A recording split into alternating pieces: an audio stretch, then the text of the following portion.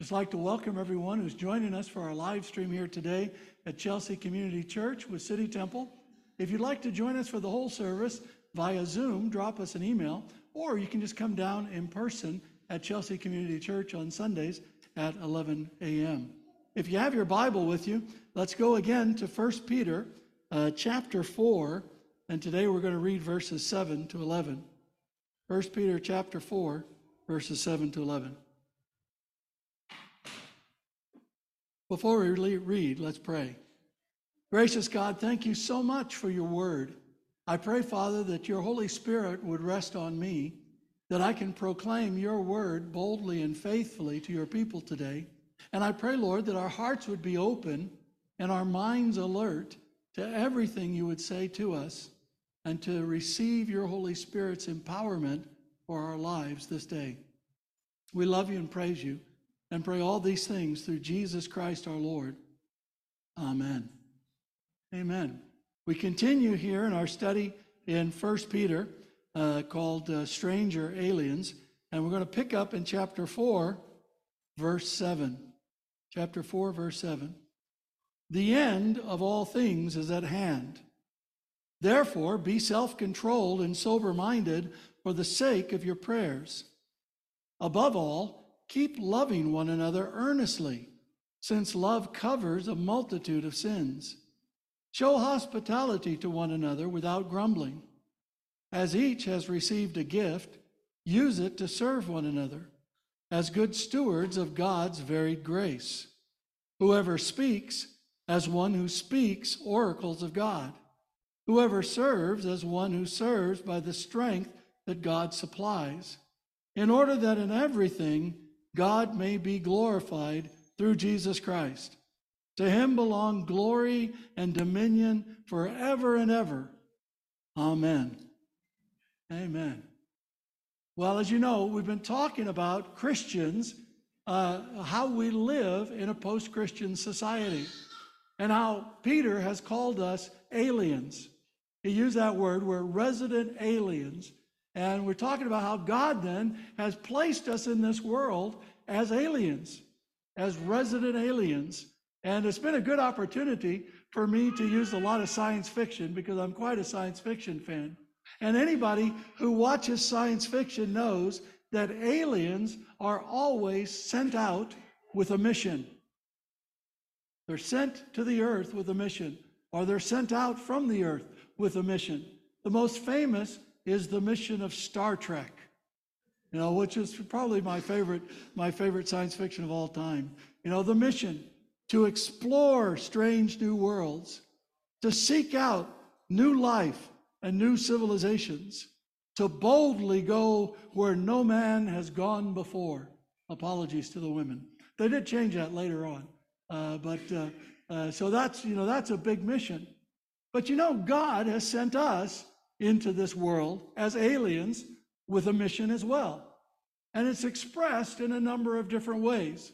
One of the most famous ones is the very first mission that God sent us on was there in Genesis chapter 1. And God blessed them and said to them, be fruitful and multiply and fill the earth and subdue it. That's a mission statement. Be fruitful, multiply, fill the earth, and subdue it. And by subdue it, God didn't mean abuse it. God didn't mean strip it. God meant manage it according to his will and for his glory. Well, we've kind of forgotten that as human beings with our sin. Of course, for us as Christians, one of the most famous mission statements is there in Matthew chapter 28. Go therefore and make disciples of all nations, or literally disciple the nations, baptizing them in the name of the Father and the Son and the Holy Spirit, teaching them to observe or obey all that I have commanded you. And behold, I am with you always to the end of the age. Now that sounds like an alien statement, doesn't it? Because only somebody like Jesus could say, I'm going to be with you always to the very end of the age. And we kind of think, well, that's the only mission that Jesus spoke, but it's not.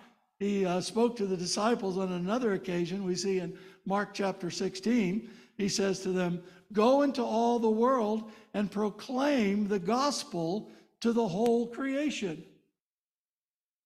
To the whole creation. You know, in part, that means we proclaim the gospel to the trees. Do you ever think about that? We proclaim the gospel to the rivers and to the lands, which is kind of strange, but we can do it. So the next time you're out in Hyde Park walking, hopefully by yourself, just start proclaiming the gospel to the trees there, because they need to hear it right now, right? So that's a great mission. Or we could kind of simplify it the way that we said Peter gave us a mission. And we summarized that a couple of weeks ago, Peter's mission that he gave us. Peter says, bless others and witness to Jesus. I like that one because it's pretty simple. Bless others and witness to Jesus. So no matter where you are, whether you're at work or you're at school, wherever you are in this world, your mission is bless others and witness to Jesus. Bless others, tell them about Jesus. Bless them and share Jesus. Now, the other thing about aliens is that, as I mentioned to the kids, we know that all aliens have superpowers. Because if you're an alien without a superpower, because they crucify aliens, you're dead meat, right? You know, so you got to have a superpower if you're an alien. Otherwise, you'll just be consumed by the places that you invade. You know, so aliens have superpowers. Now, sometimes it's super intelligence, and sometimes it's super technology. That's where Star Trek gets away with it. They've got super technology. You know, sometimes they're superpowers, like a Captain America, who I forget how he gets his superpower, but he got it somehow. He like died and was frozen and then came back with some stuff that had been injected in him, and so he comes back superpower. Then Superman gets his superpower by being under a different sun, and you know, all these things. You know, it shows you how much I watch all of these and am immersed in all of this technology. You know, so there's a real diversity of superpowers, but every alien needs superpowers to help them carry out their mission. Without superpowers, you're going to fail in your mission. Well, the good news for us as Christians, by God's grace and the Holy Spirit, God has given us superpowers. So God doesn't just send us into the world as weak, helpless, foolish people. God sends us into the world as resident aliens with certain superpowers. And the superpowers that God gives, by the way, he gives to the church.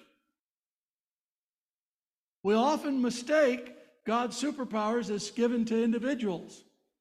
God gives his superpowers to the church, to us together, because he wants us to stick together. You know, one of my favorite sayings was attributed to Ben Franklin on the eve of the Revolution, which apologies to all of those of you who are ethnic English for mentioning the American Revolution. But he says, gentlemen, we must all hang together, or we most certainly shall all hang separately. And that's true for us as Christians. We need to hang together, because together we get our superpowers. And when these are understood correctly and used according to the word, these things really are superpowers. They're very, very effective. There's a power to them that comes not because we're good people. It comes not because we do the right things or do the right dance or say the right formula. It comes to us by the grace of God in the power of the Holy Spirit through faith in Jesus Christ. By God's grace, through the Holy Spirit and faith in Jesus Christ. And Peter here in this passage mentions 4 key superpowers. Now you could probably mention a few more than these, but these for Peter, he's saying, these for you resident aliens, you're going to need these superpowers. And you need these superpowers when you're together, and you need these superpowers when you minister to anybody, even outside the fellowship. You need these 4 superpowers. and you can follow it in the text. The first superpower is focused, disciplined prayer. Superpower number one, focused, disciplined prayer. Almost everybody understands the armor of God, right? You got the belt of truth and the breastplate of righteousness, the helmet of salvation. And then Paul goes on and talks about prayer. Now, I believe that prayer is actually part of the armor of God. But why didn't he identify it with a piece of armor? Because thermonuclear devices had not been developed then.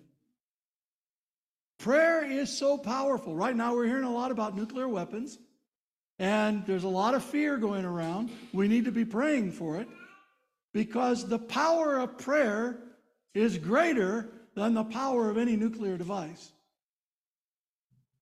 And we need to understand that, and we don't. The problem is it needs to be focused, disciplined prayer. Now, the word for prayer, it refers to all kinds of prayers. So worship is a form of prayer. Intercession is a form of prayer. Meditation can be a form of prayer. Praying the scriptures is a form of prayer. There's lots of different forms of prayer, but Peter is saying if they want to be effective, they need to be focused and disciplined. I mean, the war has been on our minds, and we've seen that. And we understand if you're going to win a war and you're going to lob missiles, to win the war, you need those missiles to be focused and disciplined. You can't just lob missiles willy-nilly. And we don't often think about that when we're thinking about the world that we live in. But we need to pray. Prayer is powerful and effective, according to the scripture. Prayer is powerful and effective. We need to pray. But most of the time, our prayers are like lobbing little hand grenades here, there, or everywhere. They achieve nothing because they're not focused and disciplined. God bless mommy, bless daddy. What does it mean to bless you? Did you ever think about that? Bless. No, you never pray a prayer for God to bless me. Because you know what? Paul says it's better for me to die and go to be with the Lord than it is for me to live. So if I die, that's a blessing because I know where I'm going. I'm going to Jesus. And so if you're just saying, oh, Lord, please bless Rod, I'll be dodging buses or whatever. So you got to, and, I'm kind of kidding about it, but it's actually very, very serious. In our prayers, they need to be focused and disciplined. And that's what Peter says there. He says, be self-controlled, be sober-minded. He's talking about how we pray. Be self-controlled, sober-minded for the sake of your prayers.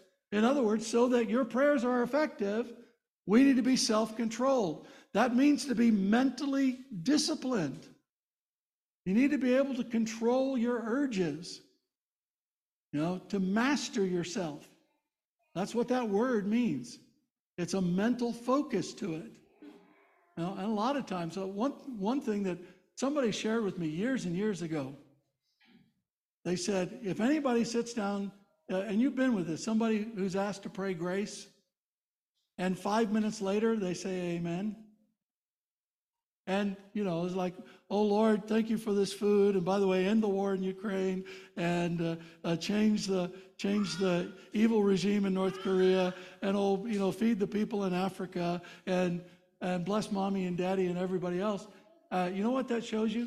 That somebody's not been praying in private. They're not focused, they're disciplined in their prayers. Now I've clued you in on that. So any of you who pray for the meals now shouldn't be praying long prayers. We got to be focused and we discipline. The other thing is being sober-minded. This means to be clear-headed and clear thinking, not intoxicated. And we often think about that as being intoxicated with drugs or alcohol, and certainly it can refer to that. But it also means not being intoxicated with all kinds of thoughts and ideas. And, there's some people I've seen, they spend so much time on social media, so much time watching what YouTube says about something, that they never think about what the Bible says about something. And you can't pray YouTube, but you can pray the scriptures. And so our prayers need to be focused and disciplined. We need to be sober-minded. And we need to make sure that we're focusing in on what God wants us to pray. One of my favorite quotes that I always misquote, but that's okay. I've misquoted it for decades now, so I'll keep doing it. From Alexander Pope, he says, "A little knowledge is a dangerous thing. Drink deep from the Pierian spring, for shallow draughts intoxicate the brain, but drinking largely sobers us again." And that means that we need to go deep in the knowledge of the Lord, drink deep from God's word so that we can pray with focus and know what we're praying about. And the lack of disciplined, focused prayer is a real issue, and is the reason why a lot of times a lot of people fail. A lot of people struggle. So that's our superpower. That's one of the greatest things. Another one of my favorite quotes. And I knew I was going to forget this guy's name. So forgive me, guy, because I know he's with the Lord. That history belongs to the intercessors. People who pray shape history. Christians who pray shape reality beyond what we can know because of the grace of God and the power of the Holy Spirit. And that means, by the way, you don't even have to pray it absolutely right, because Jesus will take your prayer and perfect it. Don't worry about it. Just pray. Be focused and disciplined. Then Peter says we got a second superpower. Superpower number 2 is love. That's a great superpower, love. But we need to understand what it is. Love, biblically, it's the word agape. You all have probably heard the different Greek words for love. I won't teach that right now, but it's the word agape, which indicates a zealous, self-giving commitment to others for their benefit. We're committed to other people. Not about your feelings. Not about what you want to do. It's not about how appealing that person is. You zealously commit yourself to other people and work for their benefit. That's what love is all about. And that's a superpower. And again, it's something that comes by the grace of God in the power of the Holy Spirit through faith in Jesus Christ, because Jesus is the perfect example of it in his death on the cross. And Peter says that this love, you have to keep on doing it. In order for this superpower to work, you got to keep on. It's like a laser beam. You know, you can kind of shoot a laser and it could just bounce off something. But if you focus the laser and keep it going, you know, it will accomplish what it's supposed to accomplish. And that's the same way with love. You can bounce off love around different people, but when you focus it in, that's when it accomplishes what God wants to accomplish. So keep on loving, be persistent and determined with your love, and do it earnestly. In other words, put your whole self into it. Don't do it half-heartedly. Don't mess around with it, but love. And by the way, love is a choice. That's how you can do it. You can love. You choose. You say, God, I'm going to love this person. Even if they're unlovable, I'm going to love them. And you make that choice and you follow through with it. And Peter says this superpower, one of the great things that it accomplishes is this: love covers a multitude of sins. Love covers a multitude of sins. Now you think, okay, does this mean that if we love people, we're just going to ignore sin? No. Does this mean if we love people, we tolerate sin? No. We do not tolerate sin. We cannot ignore sin. It's there. Sin must be dealt with. So Peter is not cheapening sin here. He's not cheapening the cross of Christ. But what happens when you love somebody, when you love someone, it covers over their sin so you don't focus on their sin, allowing God to focus on their sin. For example, I could use myself, I could use Karen. I will. Okay, using my wife, Karen. Now, many of you don't know this, but Karen is not perfect. I know it's a shock. And I know that I don't want to scandalize anybody, but sometimes she sins. It happens. You know, by the way, I do too, and I know you all do too as well. But what I have found, when I focused my love on my wife, I don't see her sin. I see who she is. I see her needs. I see the woman that God made her to be. And when I focus on that, that focus of love kind of blinds me to her sin, so that God then will come in and bring repentance into her life. And it's a very rare occasion, maybe only 3 or 4 times in 37 years of ministry of marriage, 37 plus years of marriage, that I later have to say, Karen, you know, I think I've seen this sin in your life. Can we talk about it, deal with it? Now, I know people in relationships that all the time they're pointing out the sin. If somebody's pointing out the sin, you know what it tells me? They don't love enough. Now, it doesn't mean that I will ignore sin.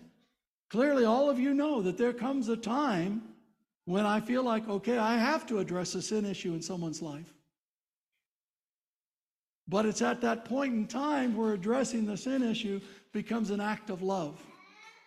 And I will never address a sin issue in someone's life. If someone in the church, I will never address a sin issue in your life if I haven't gone through the process of loving you to cover over that sin.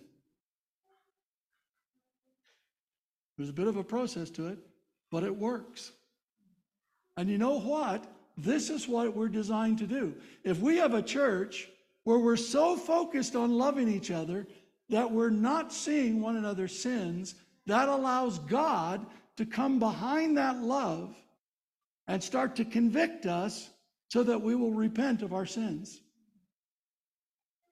And we'll walk in freedom.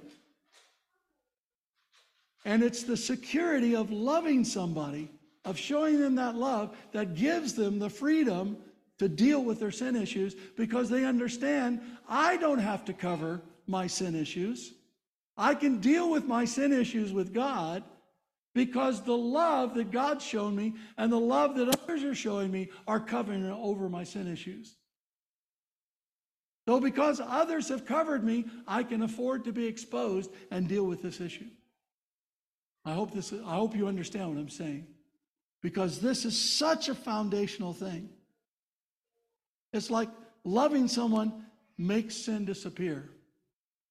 And when sin appears, and when you start seeing the sinfulness, maybe it's in your spouse, maybe it's in a friend, maybe it's in another church person, when you start seeing that sin issue and want to start calling it out, I guarantee you, you're not being loving. Too often we hear people say, I want to speak the truth in love. And you know, if someone says that to you, 2 things are true. 1, they're not going to speak the truth. And 2, it's not going to be in love. Because love covers over a multitude of sins. So that's superpower number 2. So we've got focused, disciplined prayer, and we have love. Superpower number 3, hospitality. Hospitality. I love this about Star Trek. You know, so often in Star Trek, you get these belligerent alien species, and they're invited up onto the deck of the Enterprise or something like that, and they're like, "Oh wow, this is great. Okay, we'll be friends with you guys." Now sometimes, "Oh wow, this is great. You could obliterate us. We'll be friends with you guys." But most of the time, it's that hospitality. It's that welcoming them onto the ship that kind of softens their hearts and makes them think, okay, maybe we can work with these guys. And so Peter says that our third superpower as the body of Christ is showing hospitality to other people. And hospitality basically means helping people feel welcome and safe, seeking their welfare while they're in your midst, and sharing what you have in the moment. That's the key. That's the heart of hospitality. Somebody who experiences hospitality, they come, they know that they're welcome. They know that it's a safe place. They know that you want the best for them. And if they have a need, a present in the moment that you can help meet, you'll share what you have to help meet that need. You know, it doesn't mean that you do everything that they demand or anything like that. But that's the core. That's the essence of it. And we are to show hospitality, especially to one another. And Peter says, for this superpower to work, you got to do it without grumbling or complaining. You can't say, oh, I don't like this person. I don't like the way they behave, or they're different than I am. That negates the superpower. That negates the superpower. Now, two things to understand about hospitality biblically. Number one, it's not based on reciprocity. Jesus said that in Luke chapter 14, and the parable about a banquet. Says if you're throwing a banquet, don't invite all the people who can invite you to a banquet. Invite all the poor and the people, the lame, the unwanted, those kinds of people. Those are the people you invite to your banquet. So it's not about reciprocity. So we don't show hospitality so that we'll be welcomed hospitably. It's one of the reasons why we don't take an offering as a church. No, because I don't want people who are guests with us to feel like they have to give because we've welcomed them in the fellowship. Or that I don't want people who are welcomed into this church to think, well, you're only welcoming me because I'm going to give you a few quid in the offering plate. We want to welcome people. Now, the other dynamics, it's not about reciprocity, but also it's not about people taking advantage of you, being what you might call like a parasite, just kind of sucking you dry and everything like that. As Paul says very clearly in 2 Thessalonians 3, he says, if anyone is not willing to work, he shall not eat. So the expectation here is that everybody contributes, that everybody's a part of this, especially as it continues on. But hospitality is a superpower. And there are people who are won to faith by the hospitality of the body of Christ, more so than they're won to faith by the proclamation of the gospel in and by itself. And we even have ministries in our midst that are based on that. That's a core part of their outreach strategy. And even for us at City Temple, it's been a core part of our outreach strategy to reach out by welcoming in. Because hospitality for the body of Christ is a superpower. A superpower. And the fourth superpower that Peter mentions, there's a lot of them, but the fourth one that he mentions, we'd say, is a variety of spiritual gifts. And it's interesting, Peter does not enumerate the spiritual gifts. He just says that there's a whole bunch of them. There's a variety of them. It's kind of like the X-Men. I don't know if you follow the X-Men franchise, but in the X-Men franchise, it's about these mutant people. But everybody has a different mutation. Some are super stretchy, and some can almost teleport, or they go invisible. There's all kinds of different mutations. And the thing about the X-Men, if they're just by themselves, they're vulnerable. But if they're together with all their diverse mutations, they become very strong in unity. And I'm not saying that we're all mutants, although I don't know. But in the same way, God has given us a variety of spiritual gifts. Now, a spiritual gift, it's literally a grace gift, a charismata, a little expressions of God's grace. So every time you use a spiritual gift, it's an expression of the grace of God given to you to give to somebody else. The grace gift is not for you, it's for other people. It's a Holy Spirit given and empowered ability to minister to others in various ways. It's not your talent, it's not your natural ability. Worst sermon I ever heard on spiritual gifts was given by a pastor many, many years ago who was talking about jogging. The whole sermon was about jogging. And the conclusion was that jogging was his spiritual gift. I'm like, no, it's not. That's not a spiritual gift. It's not your natural talent or ability. Or if it's based on some of that, God takes it to the next level, beyond what you can do in and of yourself, by yourself. It's grace-based, and it's a genuine superpower because it's a Holy Spirit empowered gift.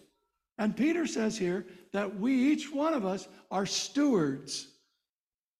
We are responsible to lead and use our spiritual gift according to God's will, in obedience to Jesus Christ. And also means the idea of steward. If you're a steward, it means also that you can learn and grow in your use of a spiritual gift. The more you use it, the better you can become at using it. And if you don't use it, you lose it. So, because we're stewards of those spiritual gifts. And we must use our spiritual gifts, according to Peter, to minister to other people, to serve other people. Every spiritual gift is for service.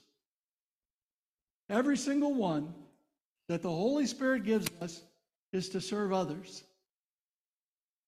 Every single spiritual gift, according to Peter, is for service. And Peter doesn't bother in trying to list all the possible spiritual gifts. He says there's a variety of them. It means there's a whole bunch of them. It means that not even just the ones that Paul lists are the limits of the spiritual gifts. They go beyond that list. They go beyond that limit. But Peter says that there are two types of spiritual gift. And there are only two types of spiritual gift. I've heard a lot of teaching over the years about, this is a power gift, and this is a talent gift, or all kinds of stuff. That's all been really, it's well-meaning, but it's not biblical. So Peter biblically says there are two types of spiritual gifts. One type is speaking, the other type is serving. And every spiritual gift comes under one of those categories. Either it's a speaking gift that invites you to speak something. What would that be? Speaking in tongues, interpretation of tongues, the gift of prophecy, word of knowledge, word of wisdom, and on and on. And then there's a serving gift. And what are the serving gifts?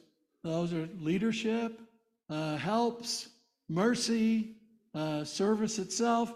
There's a number of serving gifts. It's speaking or it's serving. And if you speak it like you're speaking God's words, the oracles of God, the very words of God, because in some cases you will be. And if it's a serving gift, you serve with the strength that God provides. There's a diversity of gifts. The Holy Spirit wants to give all of us a gift, at least one, maybe more than one. You'll get them if you want to step out to use them. And one of the best ways to get a gift is put yourself in a place where you need it. So if you want to get a gift, find somebody who needs prayer and say, I want to pray for you. And then maybe God will give you a word of knowledge or a gift of healing. Gift of healing is a serving gift. Word of knowledge is a speaking gift. So we have all this diversity of spiritual gifts, and we learn that we have to be stewards of the gift, that the gifts, the purpose of the gift are to serve and to bring glory to God in everything through Jesus Christ. That's the purpose. We minister to others and bring glory to God through Jesus. Minister to others, bring glory to God through Jesus. Boy, that sounds like bless others and witness to Jesus. And that's why God's given us the spiritual gifts, to bless others and witness to Jesus. So we have a mission, bless others, witness to Jesus, and we have superpowers, focus, discipline, prayer, hospitality, love, spiritual gifts. And we need to put these into place, start using our spiritual powers, because as Peter says at the beginning, the end of all things is at hand. Our time is running out. We must engage with the mission that God has given us. In whatever form that we express it, it boils down to the same thing. Bless others, witness to Jesus, so that the kingdom of God advances into all the world. That's our mission. The church doesn't exist for us. It exists for the world around us. It doesn't exist for us. It exists for the glory of Jesus. And in the process, we get a blessing. There's nothing wrong with us getting blessed. But that's not the purpose. That's not the focus. So we engage in the mission, but we have to engage in the mission only using the grace-based superpowers that God has given us. They are expressions of grace. And right now, you need to be thinking, okay, Lord, how do you want me to apply one of these superpowers this week? How can I make my prayers more disciplined and focused? How can I be loving to cover over sins instead of exposing people's sins? How can I show hospitality? Lord, give me a new spiritual gift that I can use this week in a surprising and exciting way. And we have to understand that we have everything we need. We have the grace of God in Christ Jesus. We have the Spirit of God living inside of us. We've been set free from the power of sin, death, and hell by grace through faith in Jesus Christ. We have all of this supplied to us fully by God's grace and by God's mercy, so that to everything belongs glory and dominion to Jesus forever and ever. Amen. Let's pray together. Gracious God, thank you so much. Thank you for giving us these superpowers by which we can carry out the mission you've given us as well, to bless people and witness to Jesus. Lord, I pray for a fresh outpouring of your Holy Spirit upon us right now. Holy Spirit, come. Holy Spirit, come and start showing people the gift that you desire to give them and how to use it this week. We invite you, Holy Spirit. Or maybe it's a gift you've already given to someone. Maybe it's a gift they're currently using, or a gift that they need to fan into flame. Show us all that gift right now, Lord. Speak it into our hearts and our minds, along with how you want us to use it. Father God, I pray that you'd awaken in our hearts a longing for these superpowers to be manifested in our midst. Not only spiritual gifts, but also focused, disciplined prayer, love, hospitality, love that covers over a multitude of sins, hospitality, and the spiritual gifts. Awaken in us a hunger, a desire, and not only that, Lord, let us see it begin to be fulfilled, and help us to push into it even more. Help us not to back down, help us not to resist, but help us to move forward into the reality. Speak to us now, Lord. Holy Spirit, come, fall upon us.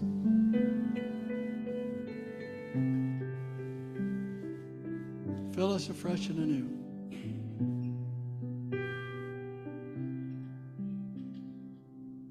Receive all that God has for you through Jesus Christ. Receive all that God has for you through Jesus. Receive all that God has for you through Jesus. No matter how scary or uncertain, receive it. Thank you, God, for your grace and your mercy, for the love you've lavished on us, the love through Jesus that covers our sins by the blood of Jesus, so that we are forgiven before you. We love you and we praise you. We pray all these things through Jesus Christ our Lord. Amen. Amen. Let's join in singing.